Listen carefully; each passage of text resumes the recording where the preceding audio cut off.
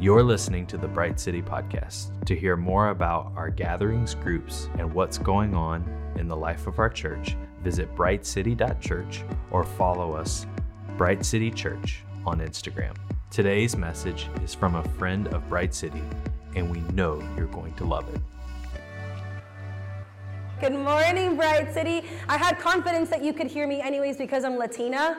And so either way, you are going to hear the sermon today. Good morning, Bright City. For those of you that are coming in late, don't you worry. There's so much grace. Just have a seat. Hey, quick question. Who got their coffee already? Okay, so there you are, my coffee people. Who here drinks tea in the morning? It's okay if you drink tea. We still love you. We're more of an espresso church, but it's just the truth. We're not going to shame you, but just know that one day we may have tea for you in the mornings. One day we might. My name's Alexander Hoover, and I'm so glad that you're with us this morning. I get to serve here on staff at Bright City. I'm also on the teaching team here, and it's an honor and privilege to be with you this morning. We're continuing our sermon series, Speak to the Storm. Speak to the Storm. If you are here for the first time today, don't worry. All of our sermons are on our episodes for the podcast, so make sure that you download our podcast, Bright City, and take a listen because they've been really transformational. So the first few weeks, we spent some time unpacking what it actually means to speak to fear. Right, so all of us have experienced fear at some point or another in our lives, unless you're superhuman and haven't. For the most part, though, we all have, and Pastor Nick and Jess and I spent some time the first few weeks really laying down the foundation for what fear is biblically and how to speak to it. And now we're taking a little bit of a turn. Now we are looking at specifics. We're looking at pain points that we all wrestle with, right? So last week we talked about control, and now we're talking about fear of man. Fear of man. Yeah, so buckle up. Today's going to feel a little bit like an immunization shot, but it's going to be good for you. It may not feel good for the first few minutes, but it's going to be really good for your soul, I promise. So what is fear of man? So fear of man is defined as an epidemic of the soul that can be characterized by peer pressure, worry, and codependency. That's not my definition. It's the real one. It's the act of placing others before God in your life. It's the act of placing God before others in your life.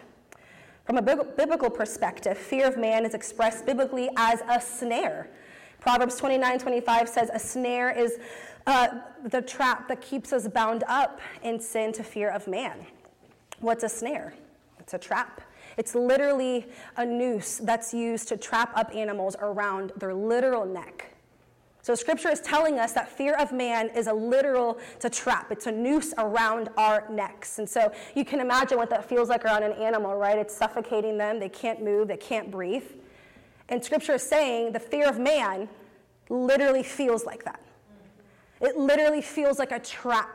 Like you've got a noose around your neck. You can't breathe and you are immobilized, right? You're paralyzed in fear. In the book, When People Are Big and God is Small, Edward Welch describes fear of man as fear in the biblical sense, includes being afraid of someone, but it extends to holding someone in awe, being controlled or mastered by people, worshiping other people, putting your trust in people, or needing people. Fear of man can be seen in fear of rejection, people-pleasing, codependency, fear of not being enough, fear of being too much, essentially living for the love of man over God's love for you. So I'm going to stop there for a second, and I want you to find yourself in that.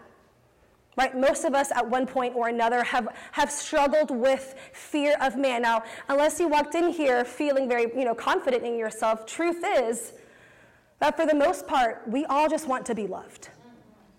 For the most part, all of us want to be loved, and a little bit later on in the sermon, we're going to get to how I know this to be true.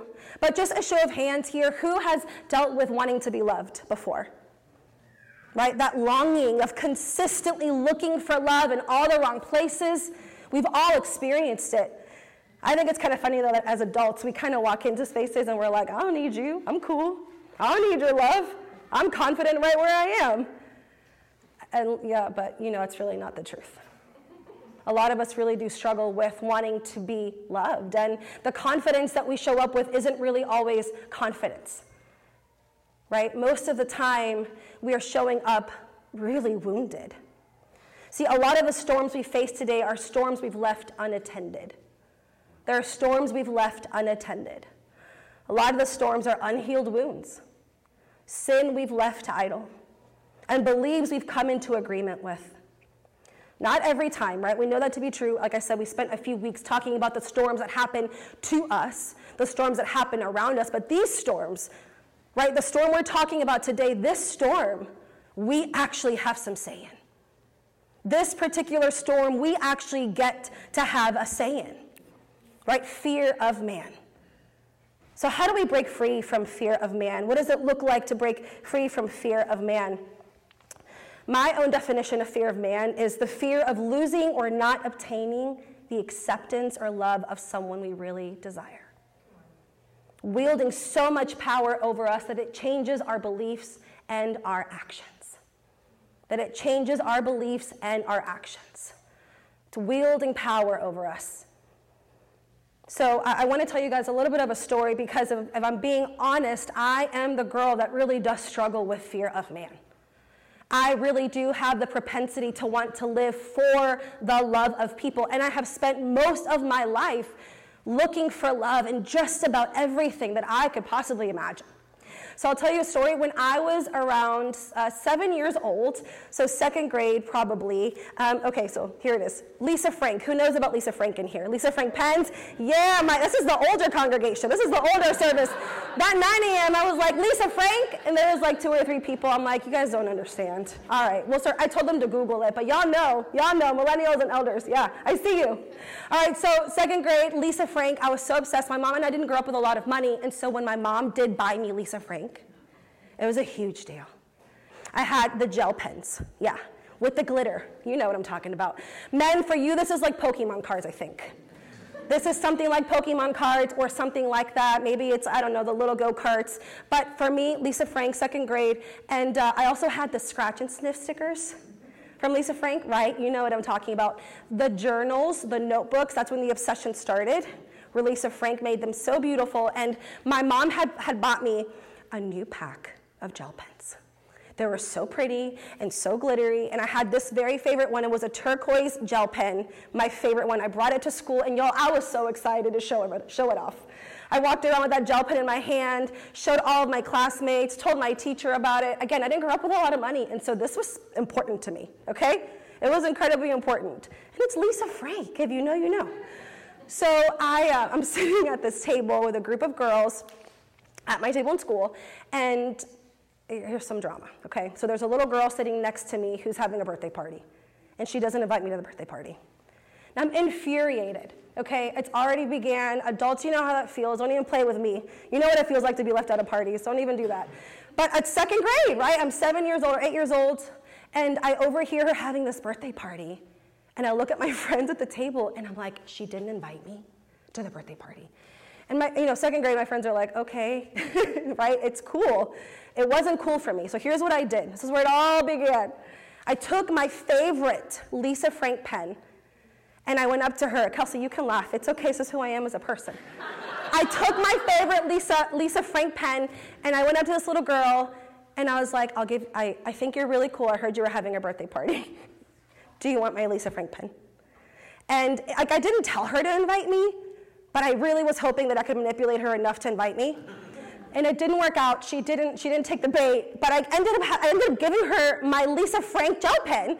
I went home. I was so devastated. I was crying. I told my mom. And my mom, all she could care about was the pen. And she was like, girl, where's that pen I bought you? And I was like, I gave it to her. I wanted to be invited to the birthday party. And she was like, you're going to go back to school tomorrow. You're going to get that pen back. Ever had that happen to you? Your parents are like, you will go get the thing you gave them. That is not theirs. And so I went back to school, and I did not ask for the pen back. I actually just hid probably the rest of my life. No, seriously. So I didn't get invited to the party. I didn't get the pen back. And truth is, though, that behavior, that type of behavior, it really didn't start there for me. There's more to the story. That type of behavior actually started with what I think to be my first wound of rejection. It was with my dad. I desperately wanted my dad's acceptance. Who here has wanted their parents' acceptance? Show of hands, right? It's the truth. And I think most of us don't want it to be that way, right? Most of us wish that we were just strong enough to not want to be loved by people. But truth is, there's a longing that we cannot get rid of. There's a wound in our hearts. There's a longing that's always been there. And maybe it's not your parents for you. Maybe you grew up in a home where you felt deeply loved, and yet there is a longing that you cannot shake. You're looking for love in all the wrong places, and you're trying to find affirmation and acceptance and love. But no matter how much you work for it, at work, in your family, with your friends, in your community, no matter what you do, that longing isn't going anywhere. And it also can't be filled, right? You're left so disappointed every time you look around. So my wound started with my dad, and my dad is an alcoholic. He's a functioning alcoholic. He's what I think to be probably the most high-functioning alcoholic I've ever met. And I didn't live with him for a long time. I think I spent probably a little less than a year with my dad at home with my mom. And the time that we spent in the home with my dad was, it was so unhealthy and so toxic. It was the worst, not one of the worst years of my life, but I really loved my dad. I really just wanted to be a daddy's girl so desperately. And I remember one day, my mom had taken me to Walmart, and she'd purchased me one of those pink spiky balls. Y'all remember the encaged type of systems? See, it's the older congregation, I see. Yeah, so Walmart used to have these entrapment setup things, the cages where the balls used to be, and my mom let me get one out, and we're $1.99. I brought it home. I was so excited to play with it, and I remember going up to my dad and being like, hey, will you go outside and play with me? And he looked at me, and instead of saying, yes, of course, I would love to, he said, just go make me a drink. Too tired. Go make me a drink. I remember looking over at my mom, and I could see, she was in the kitchen, so she could see what was happening. We were in the living room, and all I remember my mom doing was looking up, kind of turning her head over, and being just overwhelmed with shame. As a mom, I can just imagine, and she put her head back down, avoiding an argument. And I looked at my mom, and I looked at my dad, and I just thought to myself, well, okay, maybe this is what I'm supposed to do.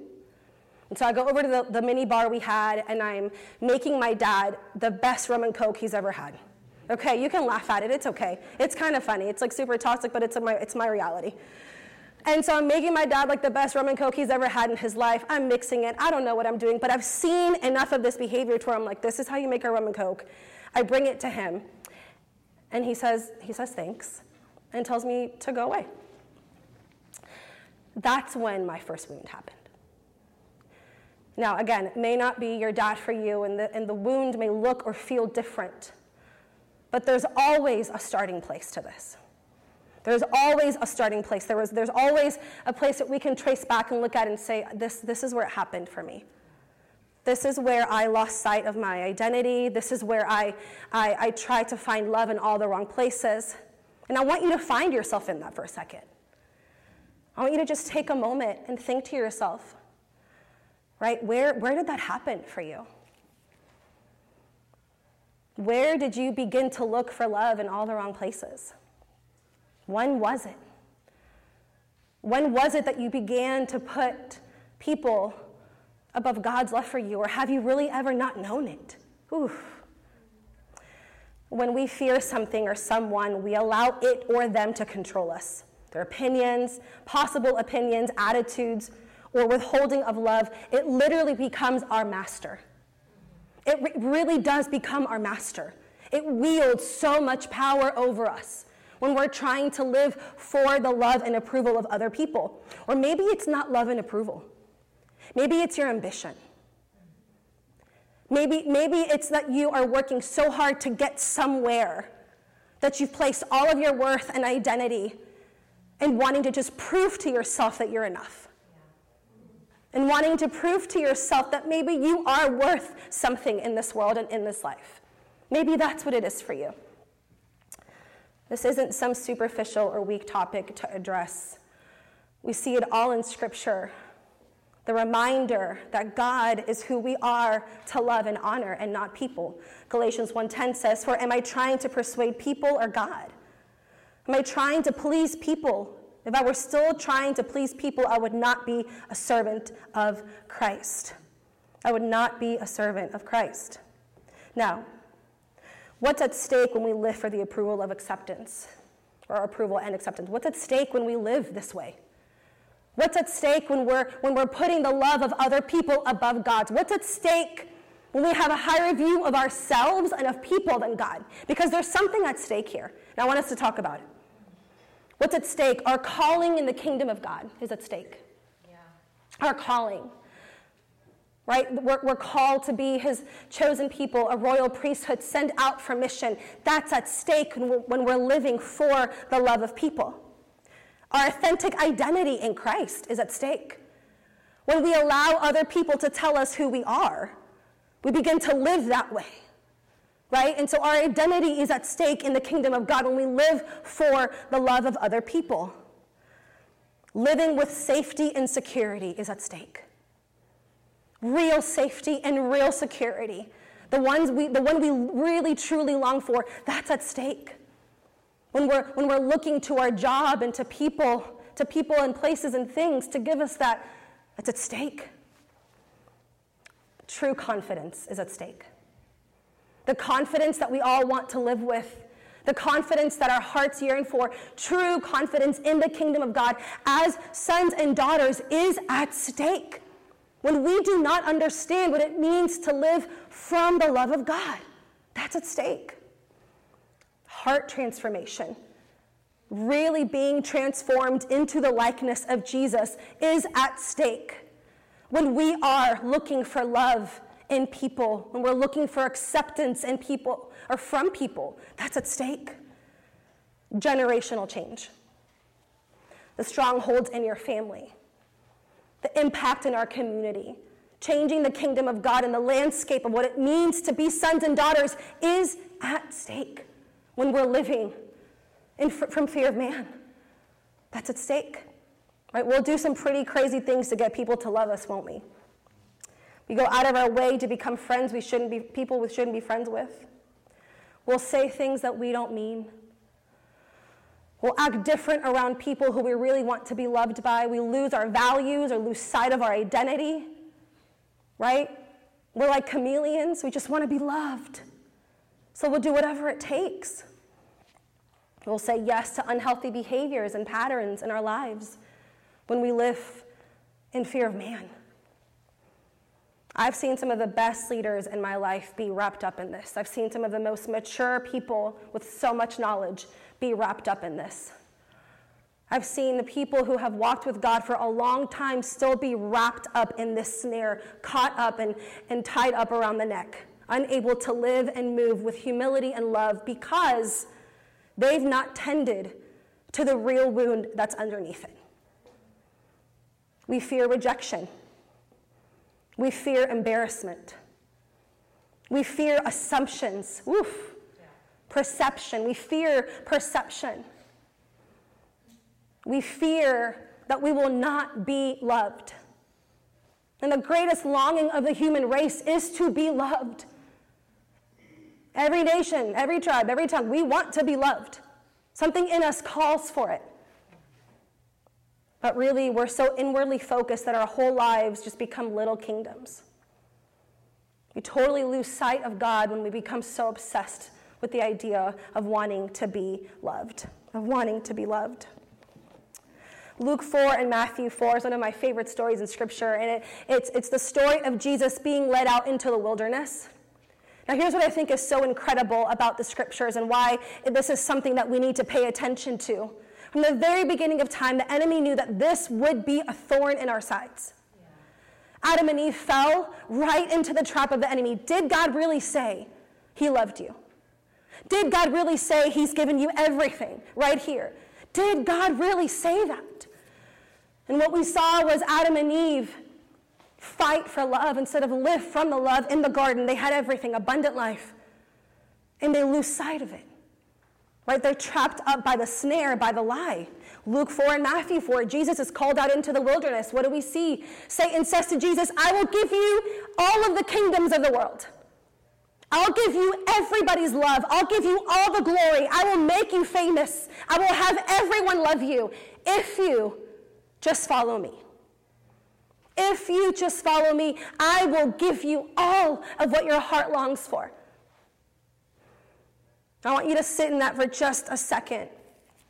There's a reason why Satan shows Jesus all of what he could have outside of God. There's a reason why Satan shows Jesus all the kingdoms of the earth, all the glory that could be his. There's a reason, because he knows that our human propensity, right, there's a gaping wound in our hearts, and unless we grab a hold of it in Jesus, we'll spend our whole lives looking for that. Right? And so there's a pattern here. He does it with Adam and Eve. He does it with Jesus, right, in the wilderness. Yeah. There's something that's happening here. Does God actually love you? Have you actually been forgiven? The longing has always been there to be loved and accepted. It's the greatest trick of the enemy, I believe, which is why we're going to talk about it, which is why we're going to look at what it means to actually break free from fear of man. See, pride was the whole crux of Satan's story. He loved to be loved. Satan loved to be loved, you guys. He loved to be worshipped. He loved to be looked at. He loved it so much so that he was willing to give up Jesus. He was willing to give up his identity in the kingdom of God because he was so wounded. He was willing to give up his birthright. He was willing to give up the whole thing just because he deeply wanted to be loved. He loved to be loved. Whew. That was the story of Satan. That was it. I didn't get to share this in the first service, but I'll share it now. What's even more interesting about the enemy is that he already had everything too. Right? Scripture just describes him as beautiful. He had the attention of the people. He was the most beautiful angel. This is so important, you guys. He was in the presence of God. He had proximity to the Father. But he loved to be loved so much that he was willing to give everything up to build his own kingdom. That is our propensity. That is our sin nature until we allow Jesus to do a work in us. So how do we break free from the fear of man? Y'all made it here. How do we break free from the fear of man? Turn to Luke 7. We're going to be reading and learning from this incredible woman with the alabaster jar. Luke 7, we find Jesus in his Galilean ministry. So he's traveling from place to place, and he's done miracles. He's seen the work. He's done the work, and now he's been invited to one of the Pharisees' houses to eat. It's Simon's house, and I'll start at verse 36, and it reads like this. Then one of the Pharisees invited him to eat with him. He entered the Pharisee's house, and he reclined at the table. And a woman in the town who was a sinner, also you could put in there powerless, found out that Jesus was reclining at the table in the Pharisee's house. She brought an alabaster jar of perfume and stood behind him at his feet, weeping, and began to wash his feet with her hair. She wiped his feet with her hair, kissing them and anointing them with the perfume. When the Pharisee who had invited Jesus saw this, he said to himself, "This man, if he were a real prophet, he would know who and what kind of woman that is who is touching him. She's a sinner." Jesus replied to him, "Hey, Simon, hey, I have something to say to you," he said. And this is how I think Simon sounds. "Yes, teacher?" I feel like Simon's a little bit of a suck-up, like a little fake. You know what I mean? That's literally how Simon sounds. That's literally what he sounds to me. When I read it, that's how I read it, okay? Just go with me. So I hear Jesus, like, incredibly humble, so kind. I'd be like, "Simon, you're wild." Jesus was like, "Simon, I want to talk to you." So he goes, "Yes, teacher." So annoying, right? I know, I have to read it like, I'm going to teach you how I read it. So he says, "Yes, teacher." And Jesus replied to him, "A creditor had 2 debtors. One owed 500 denarii and the other 50. Since they could not pay it back, he graciously forgave them both. So which of them will love him more?" Simon answered, "I suppose the one he forgave more." "You have judged correctly," Jesus told him. Turning to the woman, he said to Simon, "Do you see this woman? Do you see this woman? I entered your house. You gave me no water for my feet, but she with her tears has washed my feet and wiped them with her hair.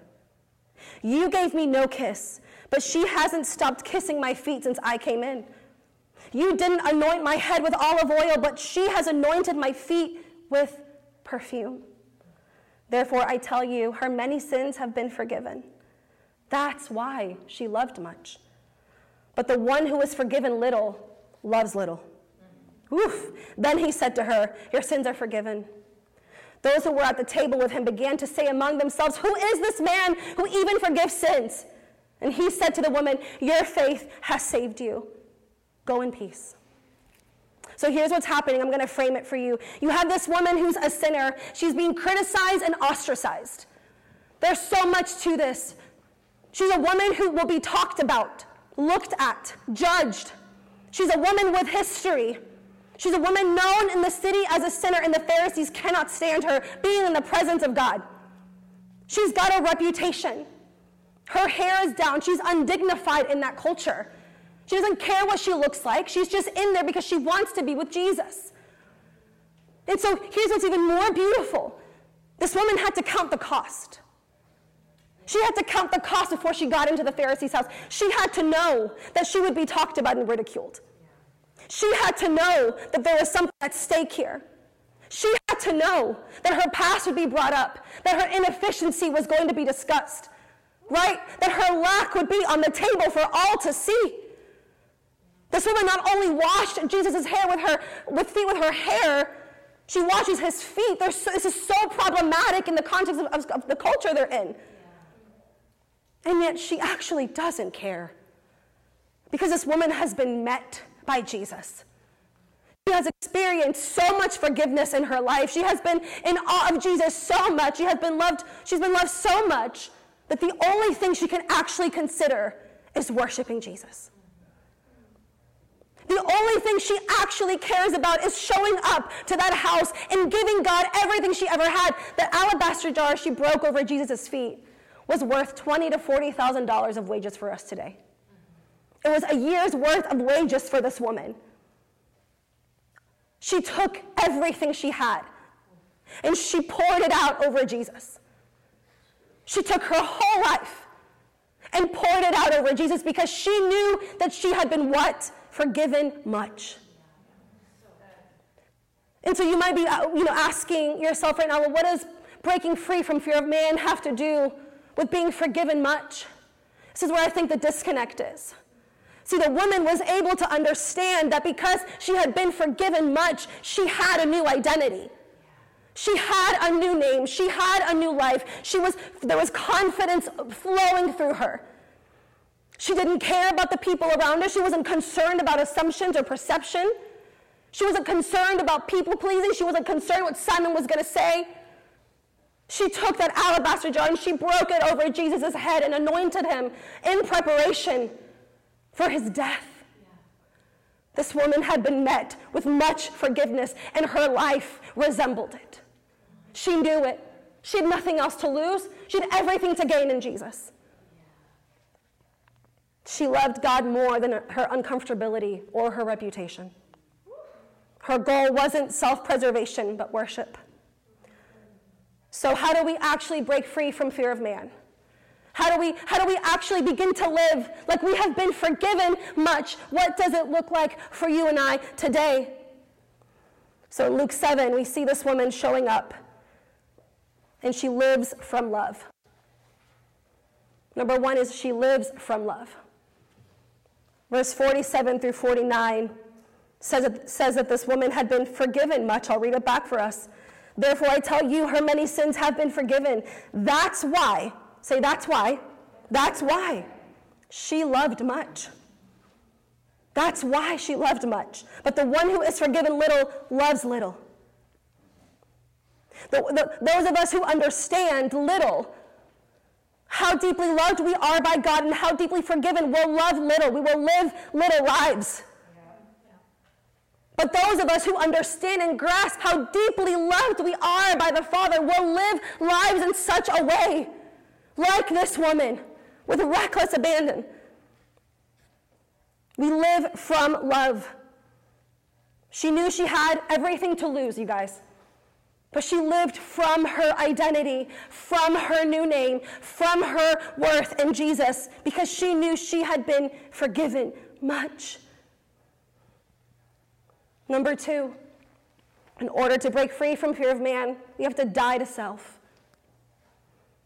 We have to die to self. You can also frame it like this. We have to die to ego. We have to die to ego. I once heard a pastor say that ego meant to edge God out. Edge God out. Verse 44, turning to the woman, Jesus said to Simon, "Do you see this woman? I entered your house. You gave me no water for my feet, but she, with her tears, has washed my feet and wiped them with her hair. You gave me no kiss, but she hasn't stopped kissing my feet since I came in. You didn't anoint my head with oil, but she has anointed my feet with perfume." Friends, when we understand how deeply we have been forgiven, there is no room for ego. There is no room for self. Matter of fact, there's what the invitation is here is to pour everything out for Jesus. Is to understand that we have nothing to lose when we are following his way, that there's nothing better. See, our existence is part of a larger story, you guys.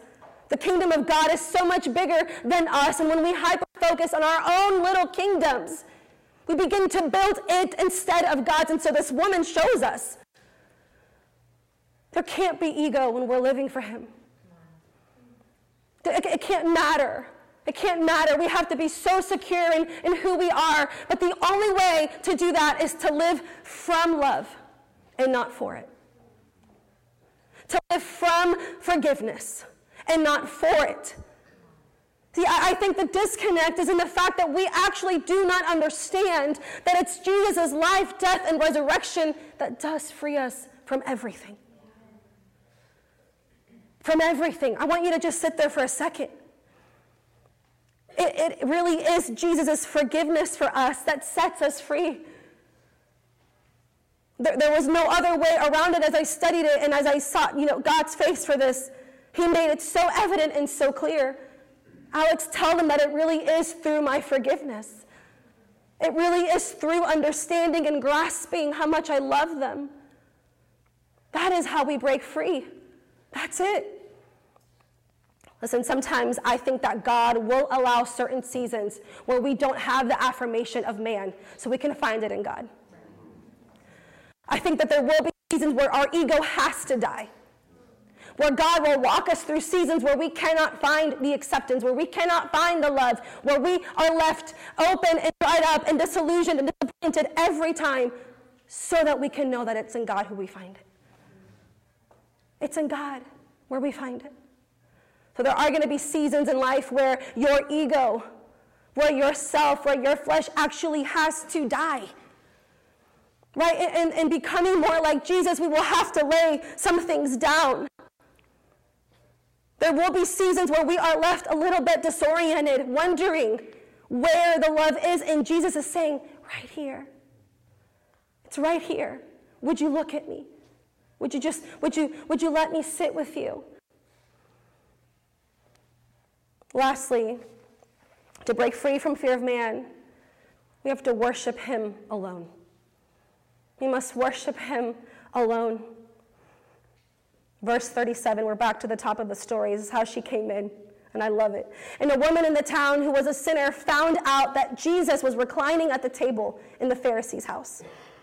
She brought an alabaster jar of perfume and stood behind him at his feet, weeping, and began to wash his feet with her tears. She wiped his feet with her hair, kissing them and anointing them with perfume. She knew that worshiping him alone was the goal. There was nothing else to live for anymore.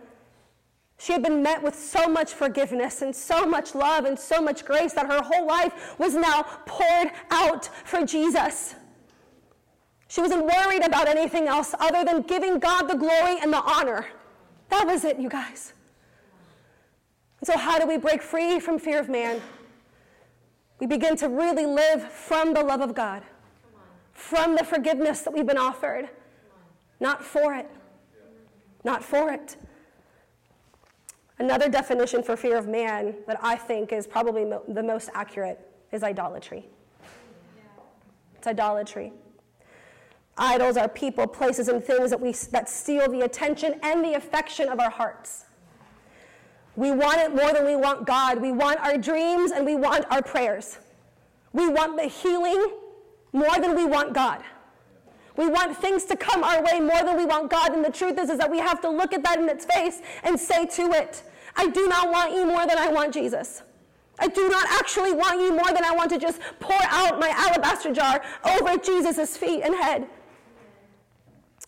Exodus 20, verses 4 through 5 is one of my favorite verses when it comes to talking about idolatry. And it says, you must not make any idols. It's pretty plain. I know, isn't it so funny when the Bible's like, and this is it. Ain't no nuance to this. You must not make any idols. Don't make any statues or pictures of anything up in the sky or of anything on earth, or of anything down in the water. Don't worship or serve idols of any kind, because I, the Lord, am your God.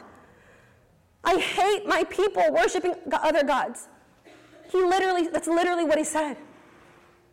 Exodus 20, verses 4 through 5, God is saying, I don't want you to worship anything because it's just going to leave you empty.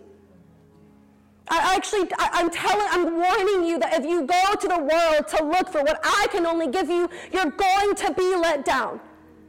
Your heart will break, and you will not find love in all the places you're searching, but if only you could break your alabaster jar.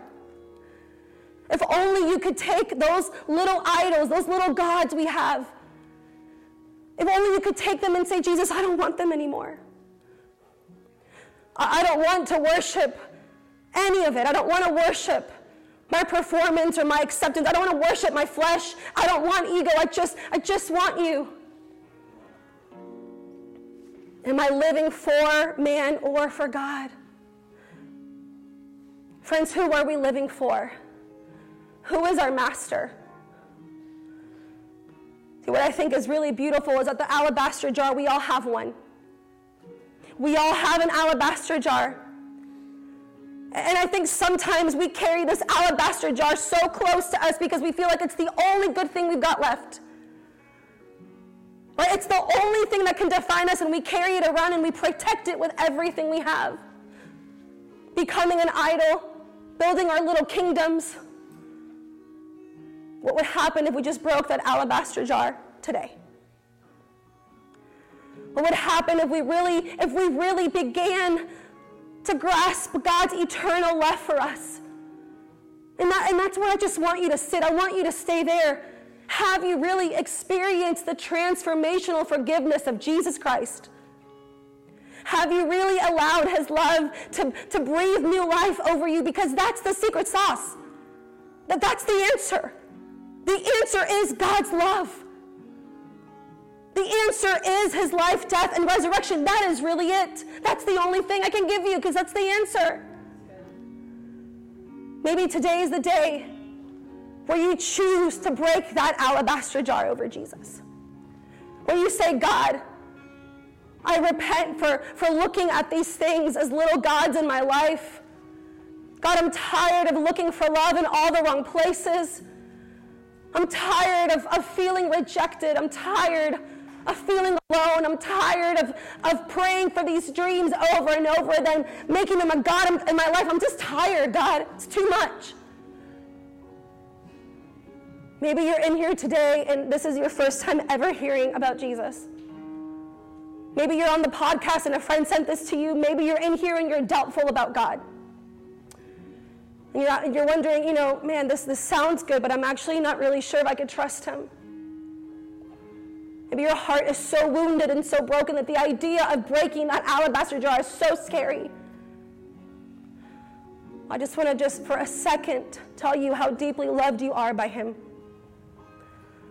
I want to tell you that alabaster jar you have pales in comparison to God's love for you.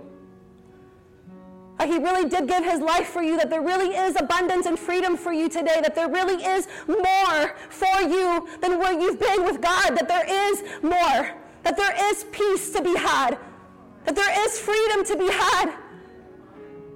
When we live from the love of God and not for the love of people, we will experience revival in our lives. But it will take a breaking. And it will take a shattering of that jar you've been carrying so close to you. It'll take a breaking of the things that you thought were God. But it will be so worth it, you guys. It'll be the best thing you've ever done, is to trust Jesus with all your wounds, with all the heartbreak. The best thing you'll ever do is trust Jesus with your prayers and your dreams, because he knows best what to do with them. So I leave you with this. The antidote for fear of man is living fully forgiven. It's living fully forgiven. Actually living fully forgiven. From the love of God and not for the love of people.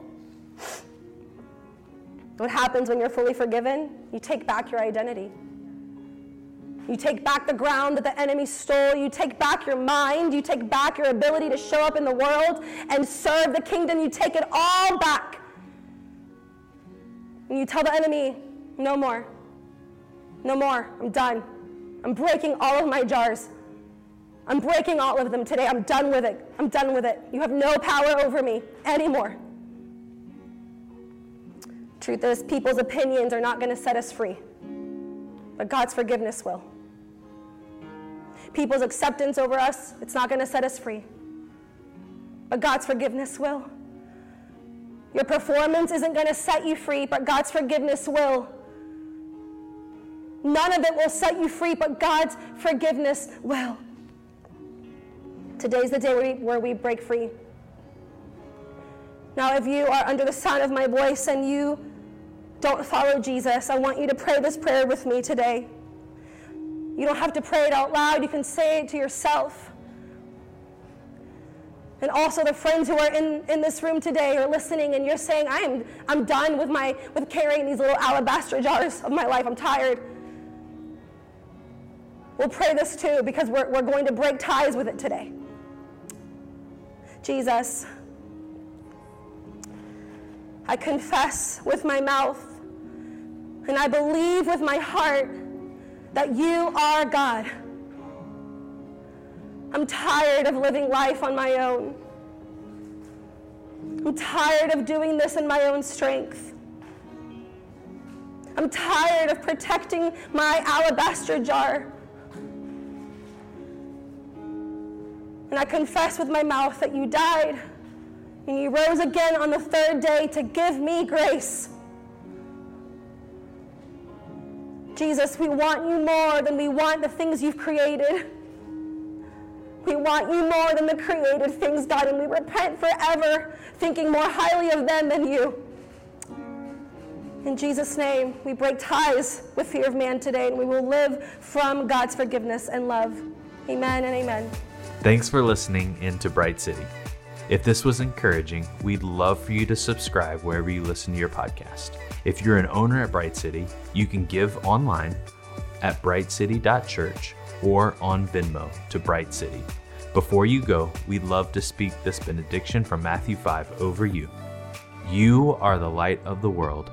A city built on a hill cannot be hidden. In the same way, let your light shine before others so they may see your good deeds and glorify your Father in heaven. We love you, Bright City.